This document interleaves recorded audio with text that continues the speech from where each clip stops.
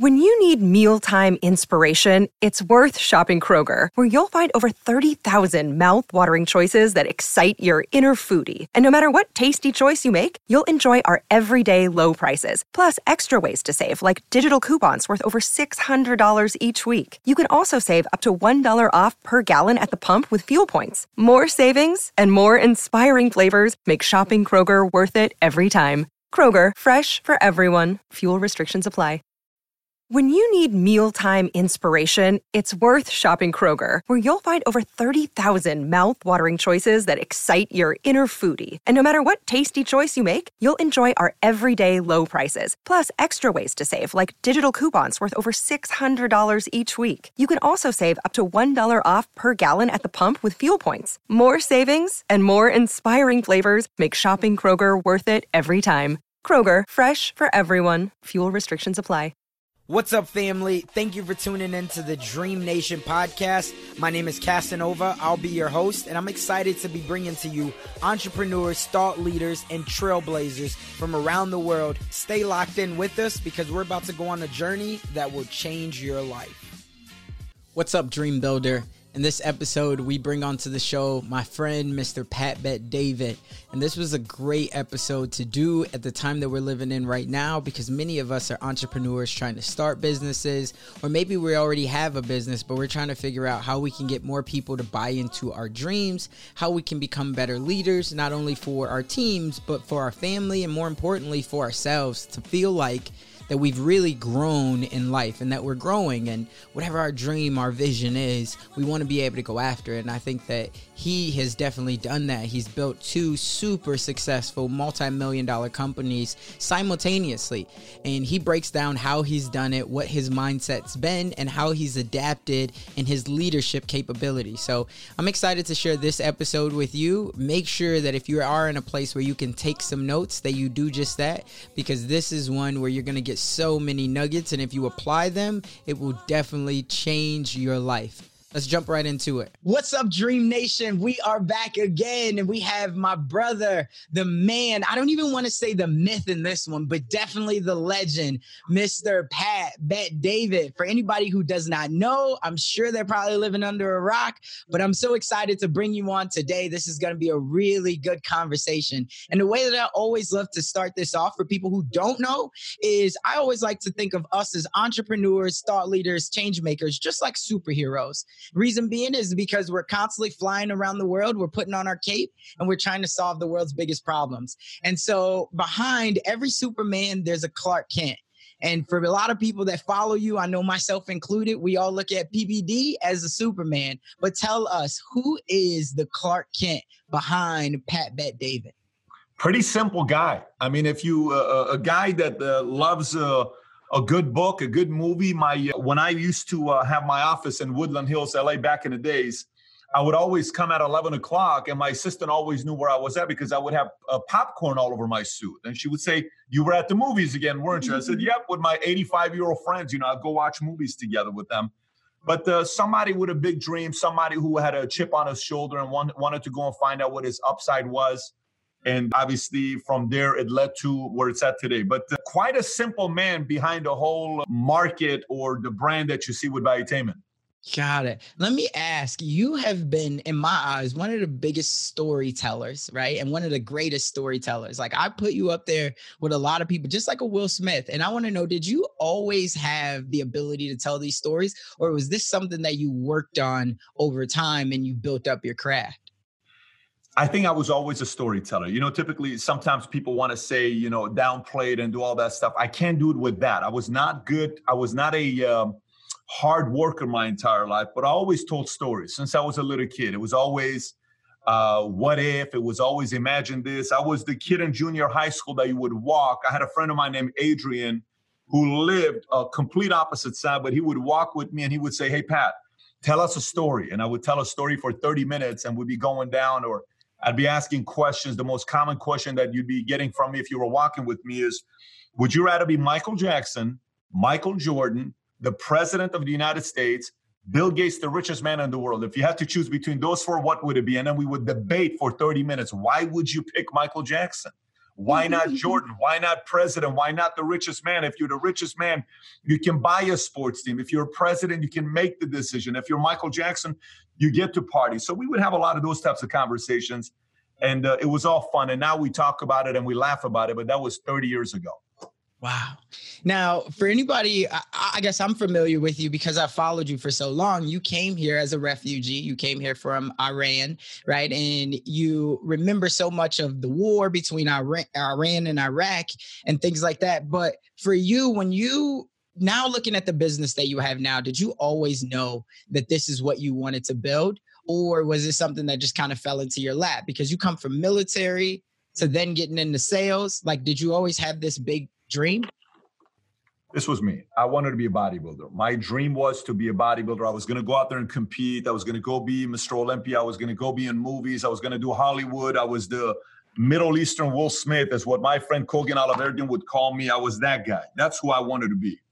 But at the same time, I like numbers. So numbers were always very attractive to me. I always liked numbers, stats, formulas.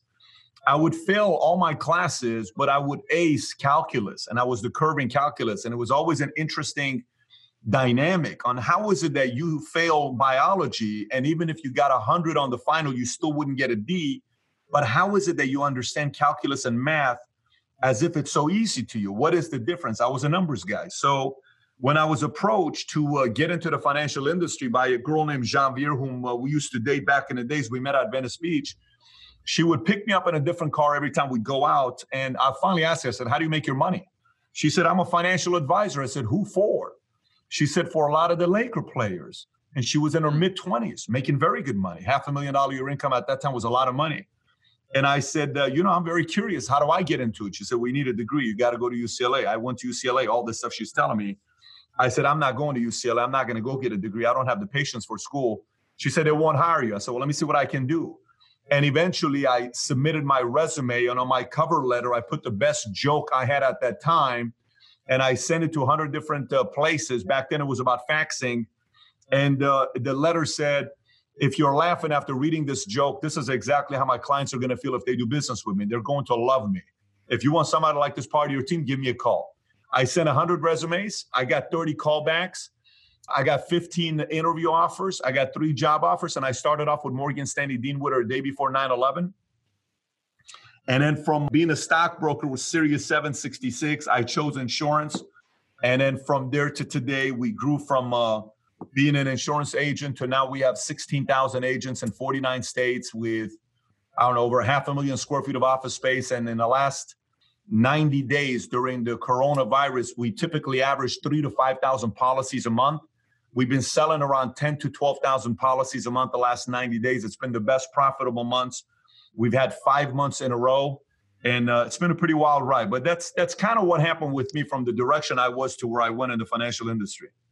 Got it. Now, a lot of people, they've seen that obviously you have the PHP, but then you have Valuetainment. Talk to me about because the reason why I bring this up, a lot of people right now, they have their personal brand, but then they're also trying to build a business on the side. And they don't know if they keep them separate or if they have to be an all-in-one. It seems like you've been able to figure out how to keep them separate without trying to really convolute them. Is it just about you have enough help? Or was that the direction in the beginning that you knew you were going to keep them separate? No, I had to keep them separate. So let me explain to you how this works for me. So one, I don't sell my PHP products to Valuetainers at all. Zero. So for example, when I put the Vol conference last year, my agents were not invited. So if they bought $1,000, $2,000 ticket, it was refunded. Only the 5 board members were invited. Nobody else was invited. So they couldn't do that. Now, the other part, if Valuetainers contact me and they say, hey, I want to buy some insurance policy, I said, I can't help you. You got to find somebody. So I don't commingle the two. If it happens, it's accidental. It doesn't happen intentionally. PHP side, if the PHP folks want to buy courses, they cannot buy courses. You can't buy my courses. I don't sell it to you. Meaning I'm not selling courses to make money off of you. You're in the company. So as long as I separated the two businesses, what happened is Valuetainers said, well, I thought originally this guy was going to use Valuetainment to sell me a bunch of insurance policies. The guy's never sold me anything. That's the model because it's a bigger picture of what we're doing. And then the PHP folks were like, I think this guy's creating all these courses because he wants to sell it to us. You are not selling any of it. Matter of fact, I never share Valuetainment videos ever with PHP. If they watch it, it's because they watch it. It's not something that's part of our MO that, hey, subscribe and do this. Nothing at all. There's complete different platforms that we have. And once you do that, you earn respect from both sides of the audience, and they trust you more to do business with them. And that's one of the things that I did when I was able to separate the two. And then as far as how the businesses work, I have employees that only work for Valuetainment. I have employees that only work for PHP. And we've been able to manage that accordingly, and it's worked out pretty well for us. It's getting more challenging today because the Valuetainment brand is now bringing a lot of money in, more than it was ever before. And PHP has grown to a point right now that we have to do a lot of different things with PHP, where they're going to be separated here very soon in two separate offices. So I'll be running a company from one office and running a company from a different office. But for a long time, you could manage the two being together in the same office. Got it. Do you think that people could do this now? And the reason why I ask is because that feels like that there's a lot of red tape that goes into that. And do you got to have a lot of income? For somebody else right now that's looking to build two different brands right now, do you think that they could do the same thing, or would you not recommend it looking back at all the challenges that you've had? I highly recommend it if you're willing to be serious about it. This morning, I was doing my private monthly webinar where it's 75 CEOs from 50 different countries, and we go through processing issues together. They range between doing $1 million a year business to a couple $100 million a year business, and we talk about the challenges they're facing. And one of the things we talked about is a couple of the guys who run businesses, they do $5-10 million a year. They want to write a book, and hey, Pat, what can I do to write a book and sell a lot of copies? And what can I do? And how do I get myself to have a presence? And I said, tell me your name. And I went online and I looked at their entire profile. And I said, okay, you got 112 subscribers on YouTube. The other guy had a couple thousand subscribers on YouTube. Your videos are not consistent. They don't come out on the same day. You just kind of sporadically put a video here, then one 3 weeks later, then one a day later, then one 5 weeks later. You're not consistent. You're not taking social media serious. It's more like a one-night stand to you than a marriage. And the one thing you have to realize about building a brand, if you decide to build a brand from the one-night stand perspective of let me get a viral video to help me become a celebrity, it's not going to work for you. It's not for you. Skip it. Don't try to create content. If you're going to make social media part of your business, there's got to be a business and a system behind it. Meaning, people look at social media and they say, oh my gosh, that guy makes the perfect short clip videos on Instagram and look how it's going. I bet it costs a lot of money to edit that and to transcribe it. And this guy's doing YouTube editing with these intros, and that guy's Twitter content, and he's always busy on LinkedIn, and he's doing stuff on TikTok, and then there's podcast audio. How do you keep up with all this stuff? Here's how I started. There's one of three gifts that we all have. You're either a great writer, you're either great with audio, or you're great on camera. But you're going to be good at one of these three things. Whichever one you're good with, lead with that. For example, if you're a good writer, start writing a blog a week. One blog a week about a topic you know a lot about. For example, if you're a real estate person, write real estate. And what kind of topics do you put up? Best time to buy real estate. Great. Worst time to buy real estate. 9 things to know before buying a house during the pandemic. These are titles you come up with, right? 5 qualities of a real estate, 5 qualities to look for before hiring a real estate agent. 6 hidden fees real estate agents don't want you to know about. These are the kind of titles you put up. And people are like, what are the 6 hidden fees? They click on it, right? And you put it, boom, boom, boom, boom, boom. And I read it. Okay. So that's writing if that's your strength. Podcast, if you're audio, sit there, get your phone, do an audio, post it. It's not hard to do. It's cheap nowadays. And you can pretty much do it for free. And you can post 1 audio podcast per week, not complicated. YouTube. For the first 2 years, I made one commitment to myself. 1 YouTube video a week. It was called 2 Minutes with Pat. And we posted 1 a week. And that's all I did. I didn't do more than 1 a week. But I did every week, and it was at the same exact time. It was on Tuesdays, every week. Tuesday, 8 a.m., a video went out, 2 Minutes with Pat. We did 104 videos, so that's 2 years. After the 104 videos, I sat there and I said, what do we want to do now? Is this working? Do we want to scale this? Do we want to take it to a different level? I got a couple of videos that ended up doing well. I got 1 article that ended up doing well. I wrote an article about the movie Limitless with Bradley Cooper the day it came out. I said, did Einstein use NZT? It was shared tens of thousands of times, but that was 7 years ago, 8 years ago, pre anybody knew who Patrick Bet David was. I didn't have a YouTube channel. I had nothing going on. I was just writing an article a week. And then once I realized it's working, then I said, now I'm going to put money into it. And then a few $1 million later, obviously at this point of the game, the Valuetainment brand is a whole different story. You're getting $100,000 sponsorships. You're getting people that are wanting to advertise that you're turning down, and you're staying true to your audience and your brand. And now it's turned into a company. And this is a company that's going to end up competing with NBC, CNN, Fox, a lot of these other guys, Valuetainment Media will be. And this is just the beginning. So it became an accidental media company is what it turned into. Got it. And that was exactly what I was wondering, because right now, a lot of people, they're wondering, obviously during the pandemic, should they be going after the profit or should they be going after their passion? Right. And for you, it seems like that you started out going after your passion because it was something that you loved, which is the financial services. Am I right? Or you said it was accidental. Did you have an intention to go after profit or passion in the beginning? So that's a great question. I'm going to give a little bit of a different answer than what most people tell you. Here's how I work. I think too many people do too creative stuff way too early. Okay. And what do I mean by this? Let me explain. So, hey, go pursue your passion. You'll never work a single day in your life. Great. My passion may be backgammon. I love playing backgammon. I'm very good at the game. I don't know if I'm going to be able to professionally be a backgammon player and have my life be what it is today. Okay. Did I wake up in the morning saying I love life insurance? No, I never said that. What happened with life insurance? I said, I want to find a career. I love numbers. I went into Morgan Stanley Dean Witter and I started selling some insurance policies. Then a 19-year-old kid named Gilbert, whom I was training, this kid was an incredible kid. He was, at the time, I think he was a Jehovah's Witness guy, and he would pray for everybody. It was so random. The guy had like an old soul and everybody liked him and trusted him. He was homey, but he had an old soul. He had something special about him. So we'd say, hey, Mary, do you mind if I pray for you? And people were not Christians. They're not Jehovah. They're like, what do you mean? Let me just pray for you. And then he would pray. Interesting kid. And wasn't overbearing. Hey, come to my church. Let me tell you the profit of this. No, he would just say, let me pray for you. And he was an insurance agent people trusted, 19 years old. One day he's going home from Glendale Community College.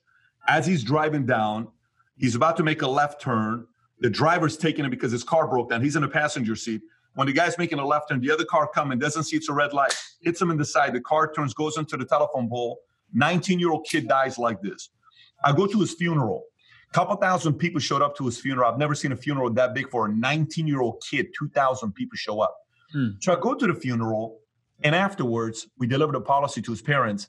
His parents didn't have a single insurance policy. This kid bought a $100 insurance policy, and he called me to cancel it. It was $60 a month. It was a permanent insurance policy. We gave $50,000 to his mom and his dad. It was the only baby they ever had. The mom and dad couldn't get pregnant for 7 years. Right before they adopted a baby, they said, let me go and pray one more time. If we believe in God, let's wait one more month. One more month, the baby they end up getting pregnant. So they call him the miracle baby. They call him Gilbert.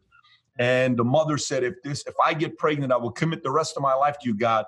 That's the story. Painful story. I'm right there and I'm like, this entire time I thought I was just selling an insurance policy to get commission.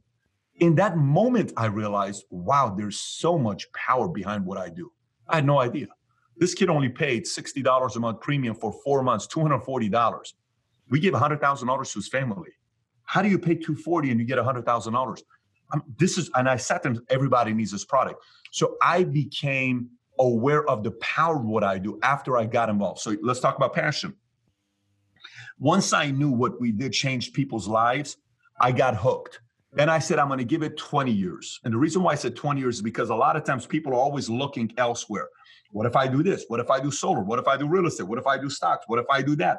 They're all over the place. I'm a 20 guy, meaning first 20 years of your life, try to not make a big mistake where you ruin your life. Okay, a big mistake is what?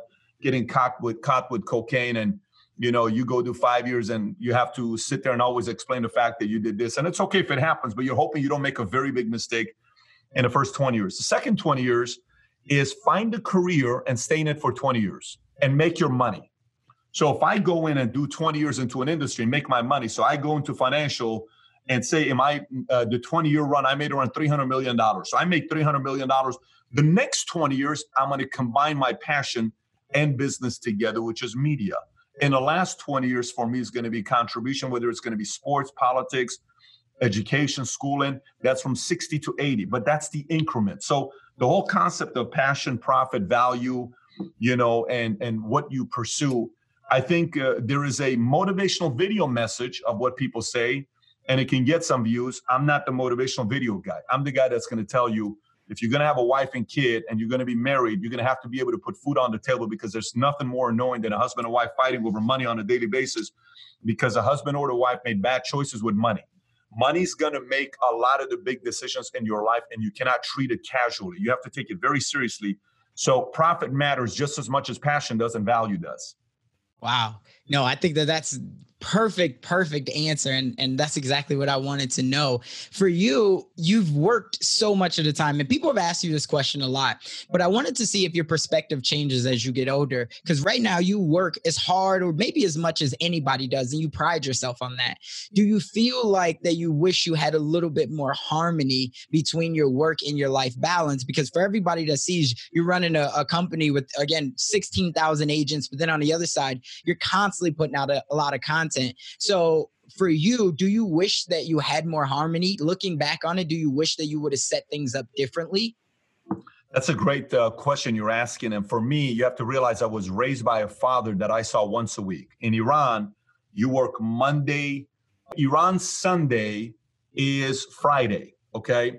So Friday you're off, and then you work Saturday through Thursday, and then you're off Fridays. Okay, Friday's the Sunday. Just kind of try to visualize that. So my dad, I never saw my dad. He left at 5:30. He came at 9 o'clock. We were asleep at 8:30. We never saw our dad, but we saw him once a week. And when we did see him, it was our day. Meaning, woke up in the morning. We went to park. We went to church. We went to grandma's. We came home. We ate.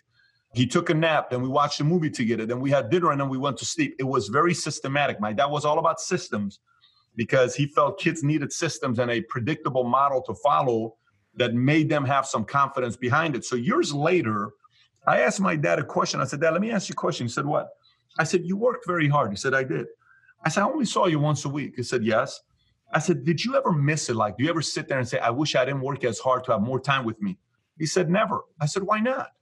He says, because my goal is to build you into a leader. Selfishly, I want to be around you 24/7. But how selfish of me to not teach you the hard work that I learned from my dad. Then I'm being selfish. He says, I want to teach you to be a leader so your dreams become a reality. If I was around all the time and you saw me all the time, you're going to think that's the norm. And you're raised to think that's the norm, and you're going to be financially struggling the entire time because it's tough to build anything big doing 9 to 5 or doing 8 to 5. There's got to be a period of your life where you're running and gunning. So I took that element and added it to my philosophy. And with my kids, it's the same way. The difference here is the fact that my dad wasn't a CEO and a founder. He was an employee. So he didn't have the luxury of building a company in a way where his kids wanted to be there every day. He didn't have a luxury of putting a basketball court in his office where his kids want to come here and play basketball. He didn't have the luxury of putting a slide or an arcade or a pool table or a ping pong table or a gym or all these different types of games here where the kids want to come here and play around and run around. I have that luxury. So during the pandemic for 5 months straight, my kids pretty much 4 months straight, my kids were here every single day. It swapped between the 3 kids, and they'd come in and you had homework every day. You had to make 102 shots, not shots, but make 102 shots, basket, my 8-year-old and my 6-year-old. You had to read 40 pages of a book. My older was 40 pages. My middle one was 20 pages, the 6-year-old. You had to watch a 1-hour documentary. So both of them watched the entire Last Dance. And then you had to give me a report on it. And then you had to do 25 laps of swimming every day. And that was your day. And then we played. And they were watching me doing conference call. They were watching me doing meetings. They were watching Daddy Scene work. And they're all over me, climbing on top of me. Like if I was doing a podcast, they were down here and they're messing around. We're resting. We're doing all this other stuff. You know, I think most people, if they look at it and they sit back and ask themselves the question slightly differently, which is, if you had to show certain values and principles to your kids to give them the biggest upside, to have their dreams become a reality, how would you change your approach to your example you're giving to them? Because they're going to duplicate you. In what ways would they need to live to have their dreams become a reality? And if they do what you do as a parent, will their dreams become a reality? If the answer is yes, keep doing it. If the answer is no, you may want to make some adjustments. I love it. For you, have your kids started to show that they want to be creators, right? Because me having the podcast, me being excited for interviews, my son sees it, right? And then looking at YouTube, looking at Instagram, he sees all those things because he's starting to become exposed. And obviously there's power in just seeing those numbers, regardless of the substance behind it. And you obviously have really big numbers and a lot of substance. Have your kids started to say, hey, Dad, when I grow up, I'm going to be a YouTuber? And if so, what's your response on that? Because obviously it takes a lot of consumption to get that love for it. Yeah, the oldest one he likes to do videos and kind of see himself. And they all have their own Instagram accounts that I manage myself. And I'm just kind of building up to one day pass over to them. And, some of them, the oldest one does. The middle one loves the camera. While I'm doing the podcast with you, my wife sends me a picture of him saying, this kid is so confident. The guy is so comfortable in his own skin. The guy looks like a little Middle Eastern white boy, Bo Jackson. He's got the perfect butt and the big calves, and he's very strong, but he's got a big heart, but he's competitive and different. But the point being is, I don't know what it is to be raised in an environment where my father creates content and runs a business. I don't know. And I don't know what's going to happen to these guys and what they're going to want to do. The only outcome I have with my kids is one thing. I just want to find what excites them the most and what their strengths are. And then I want to put them in that environment that highlights their strengths and their gifts. That's all I want to do. And where they decide to go from there, I'm all cool with it. You want to go, like my oldest loves dirt. He's loved dirt since he was 8 months old. He always went to dirt. He always wanted to see ants and dirt and playing in the mud and, crickets and frogs. He just loves it. He loves that stuff, right? And the middle one is very different. He's competitive. He likes fashion. Like he picks his clothes from a young age. He would say, no, I'm not going to wear that shit. That doesn't match. I don't like the socks. Can you give me a different one? He wouldn't go to school for 30 minutes. He argued with my wife saying, I'm not going to school wearing this. And I'm like, what a strong personality. I'm impressed with this kid. The youngest one is a bully. She's a smack talker. She talks shit. So she has a complete different approach where she may end up being a lawyer. She may have a strong personality doing what she's going to do. But I'm looking to see what they're eventually going to want to do with their lives. And then I'll just water them with people who are experts in that area that can eventually get them to the next level. That's my approach with the kids. Got it. Yeah. And I love it. And I seen a video where you were talking about your daughter and you didn't know how, what she was going to be when she grows up. And my daughter, she's 2.5, but definitely going on 21. So it's the exact same thing every day. We say that she's a pistol in herself. One thing that I think that has driven so many people to you is the fact that you can be polarizing, but at the same time, you're polarizing when it comes to true leadership. And I think one of the videos that I know went viral was the wartime versus the peacetime leader, which came out of the segment of the book. But something else that I caught, which was maybe 6 to 8 months ago, and you were talking about leadership and how one thing that particularly stood out to me is you said something along the lines is there's a difference of having someone who believes you versus believing in you. Right. And I don't know if you remember this live that you did one night, but I wanted you to talk about that because I feel like for running even a company with 14,000 people, really even 1,400 people, that takes a lot. How have you been able to strengthen your leadership, over the course of the years? Like, has there been a mentor? Has there been something that you've always turned to? Because a lot of people right now are trying to get into this entrepreneurship world. We're even having 4 to 5 different employees or team players. It takes a lot to adapt to those different styles. What's it been like for you and how have you strengthened your leadership over the years? So to me, years ago, I was having to sit down with a bunch of guys in 2006, and they were asking the question, what is the key to success? Mm-hmm. And one guy said, marry the right person. Another guy said, hard work. Another guy said, have a relationship with God. Another one said, saving money. Another one said, being good with numbers. Another one said, being good in sales. All this stuff they said, right? I said, okay. And then for a couple of years, I believed this thing. And then I believed this. I'm like, man, but I got to figure out, there's got to be one thing above everything, right? What is it? And finally, I came to the conclusion that the number one key to success in my eyes is learning how to process issues. That's the number one skill set, okay? To me, happiness and fulfillment is about being aligned, but to me, the number one skill set is learning how to process issues. So what is processing issues? Processing issues is different about how you react to a problem that's within a second, you got to make a decision what you're doing right now. Processing issues is different than what am I going to be doing this week to maximize my returns of this week? Processing issues is different than doing strategic thinking for 2021. What are we going to do in January, February, March, April, Q1, Q2, Q3 to hit our numbers? And then processing issues is different for long-term thinking. 5, 10 years, what am I going to do next 20 years? Processing issues is also different when you're debating religion. It's also different when you're debating politics. It's also different when you're debating who to vote for. You have to ask yourself, how have my parents voted their entire lives? I'm African American. 88% of African Americans vote Democrat. Is that what I'm going to do? Why am I going to do that? I'm Armenian. I'm Assyrian. 65% of them vote Democrat. Why am I voting Democrat? I remember growing up in a family. My mother said they were communists. My dad said they were imperialists. And I remember being a kid, I had no idea what politics were. But I remember one time I asked my mom, Mom, are we Democrats or Republicans? And I'll never forget what my mom said. My mom said, we're Democrats. I said, why? He says, because Democrats are for the poor and Republicans are for the rich. I said, I want to be Republican. She's like, what do you mean? Do you understand? Like, I didn't say I want to be Republican, like pro-life, pro-military. I'm like, I want to be rich. Right. I hate being poor. I can't stand being poor.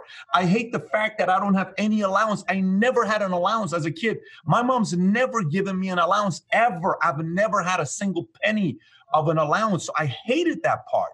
I had to figure out a way to do a bunch of things. I said, one day I want to be rich. But I questioned it.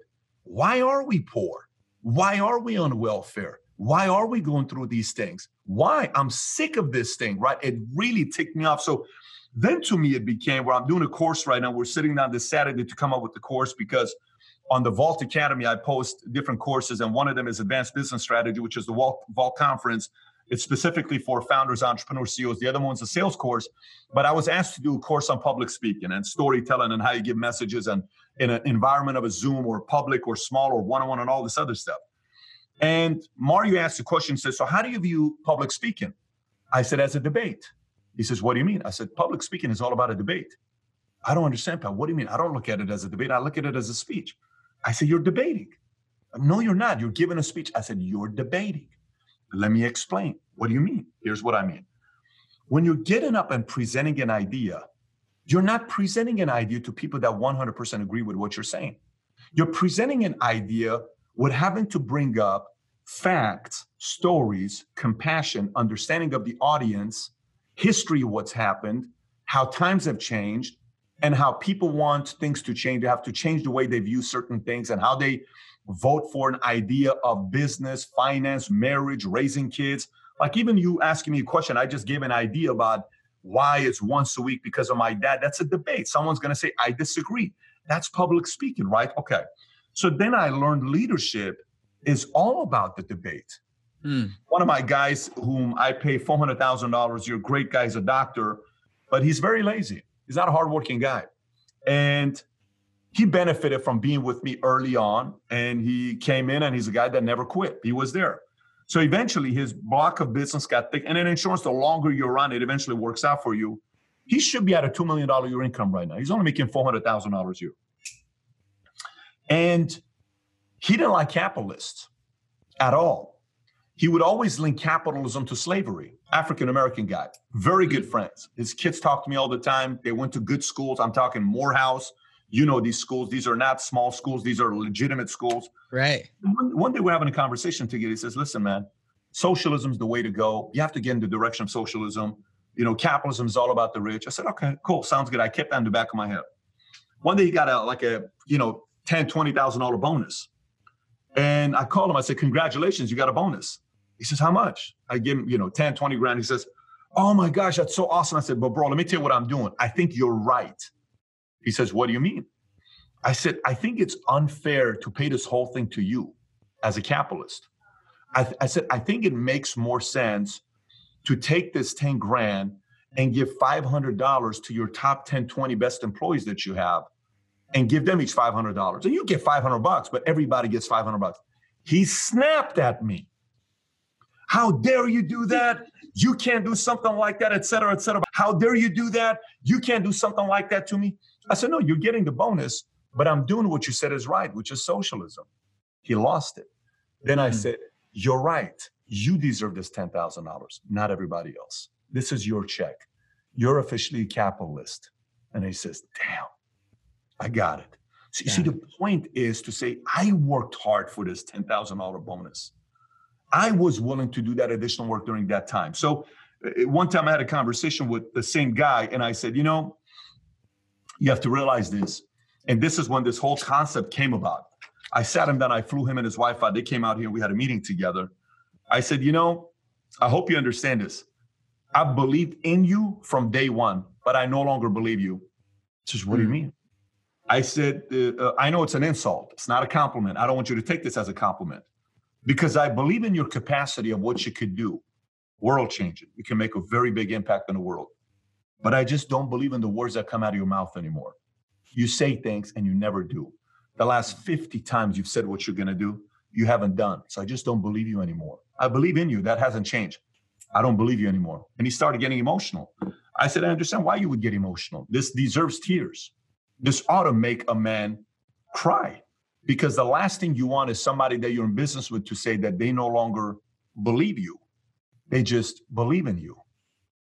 Because there's people that you sit there and an enemy, you say, I believe in my enemy doing whatever they can to put me out of business. But you don't have to believe in them, but you believe them, that they will do whatever they can to take your piece of business away from you.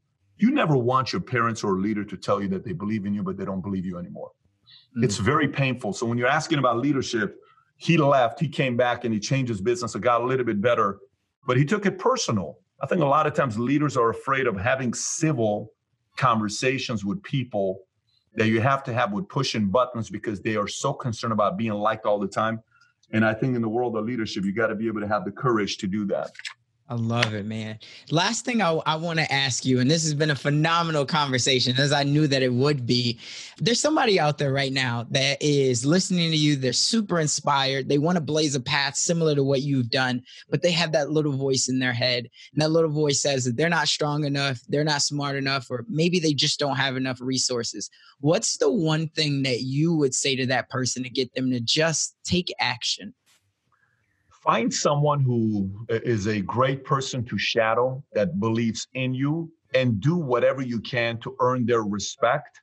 And then eventually you're not going to need them. And you can eventually be an equal, or maybe somebody that can be a supportive to that person, and you own a piece of their company, or you go do your own thing. So for example, if I'm coming up and I want to create content, but I'm a nobody, if I have a chance to create content with somebody who's a top channel and a top podcaster, and I can do that and learn and collaborate and be somebody that's number 2 or number 3 on their show, I'm learning from them. If I'm doing real estate and I can go work under a number 1 real estate agent locally in Minnesota, and this guy's killing it, and I can just be somebody that supports, and I watch his work ethic, how he works out, how he negotiates, how he calls, then eventually 3 months, 6 months, 12 months later, my belief goes up, because I said, if I do this and what he does, I can make $1 million a year income. I can make $2 million a year income. This is pretty amazing. Then my company goes up. So if you don't have it in you right now, go find somebody who does have it in themselves and be around them enough until some of their mindset and DNA rubs off on you. That'd be my number 1 suggestion to somebody who's coming up.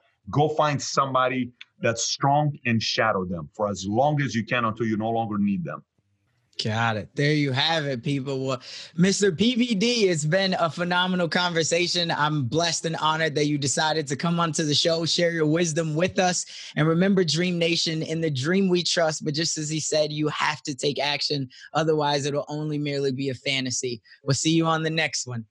That's all we got for this episode. Thank you for sticking around. That truly means a lot to me, and hopefully that means that we delivered massive value on this one. If you haven't already, the way that you could say thank you to myself and the team is just by heading over to iTunes and leaving a review and a rating. That's what iTunes loves to see. That's how we get out there even more. And I would definitely be grateful for it. I know the team would as well. Do me a favor and head on over to dreamnationpodcast.com. That's where you're going to be able to find all of the resources that we talked about in today's episode, as well as more exclusive content. And you'll also be able to sign up to our email list where we have more exclusive content. And we always love to hear the feedback from you all, because you're our tribe. So remember, in the dream we trust, we'll see you on the flip side.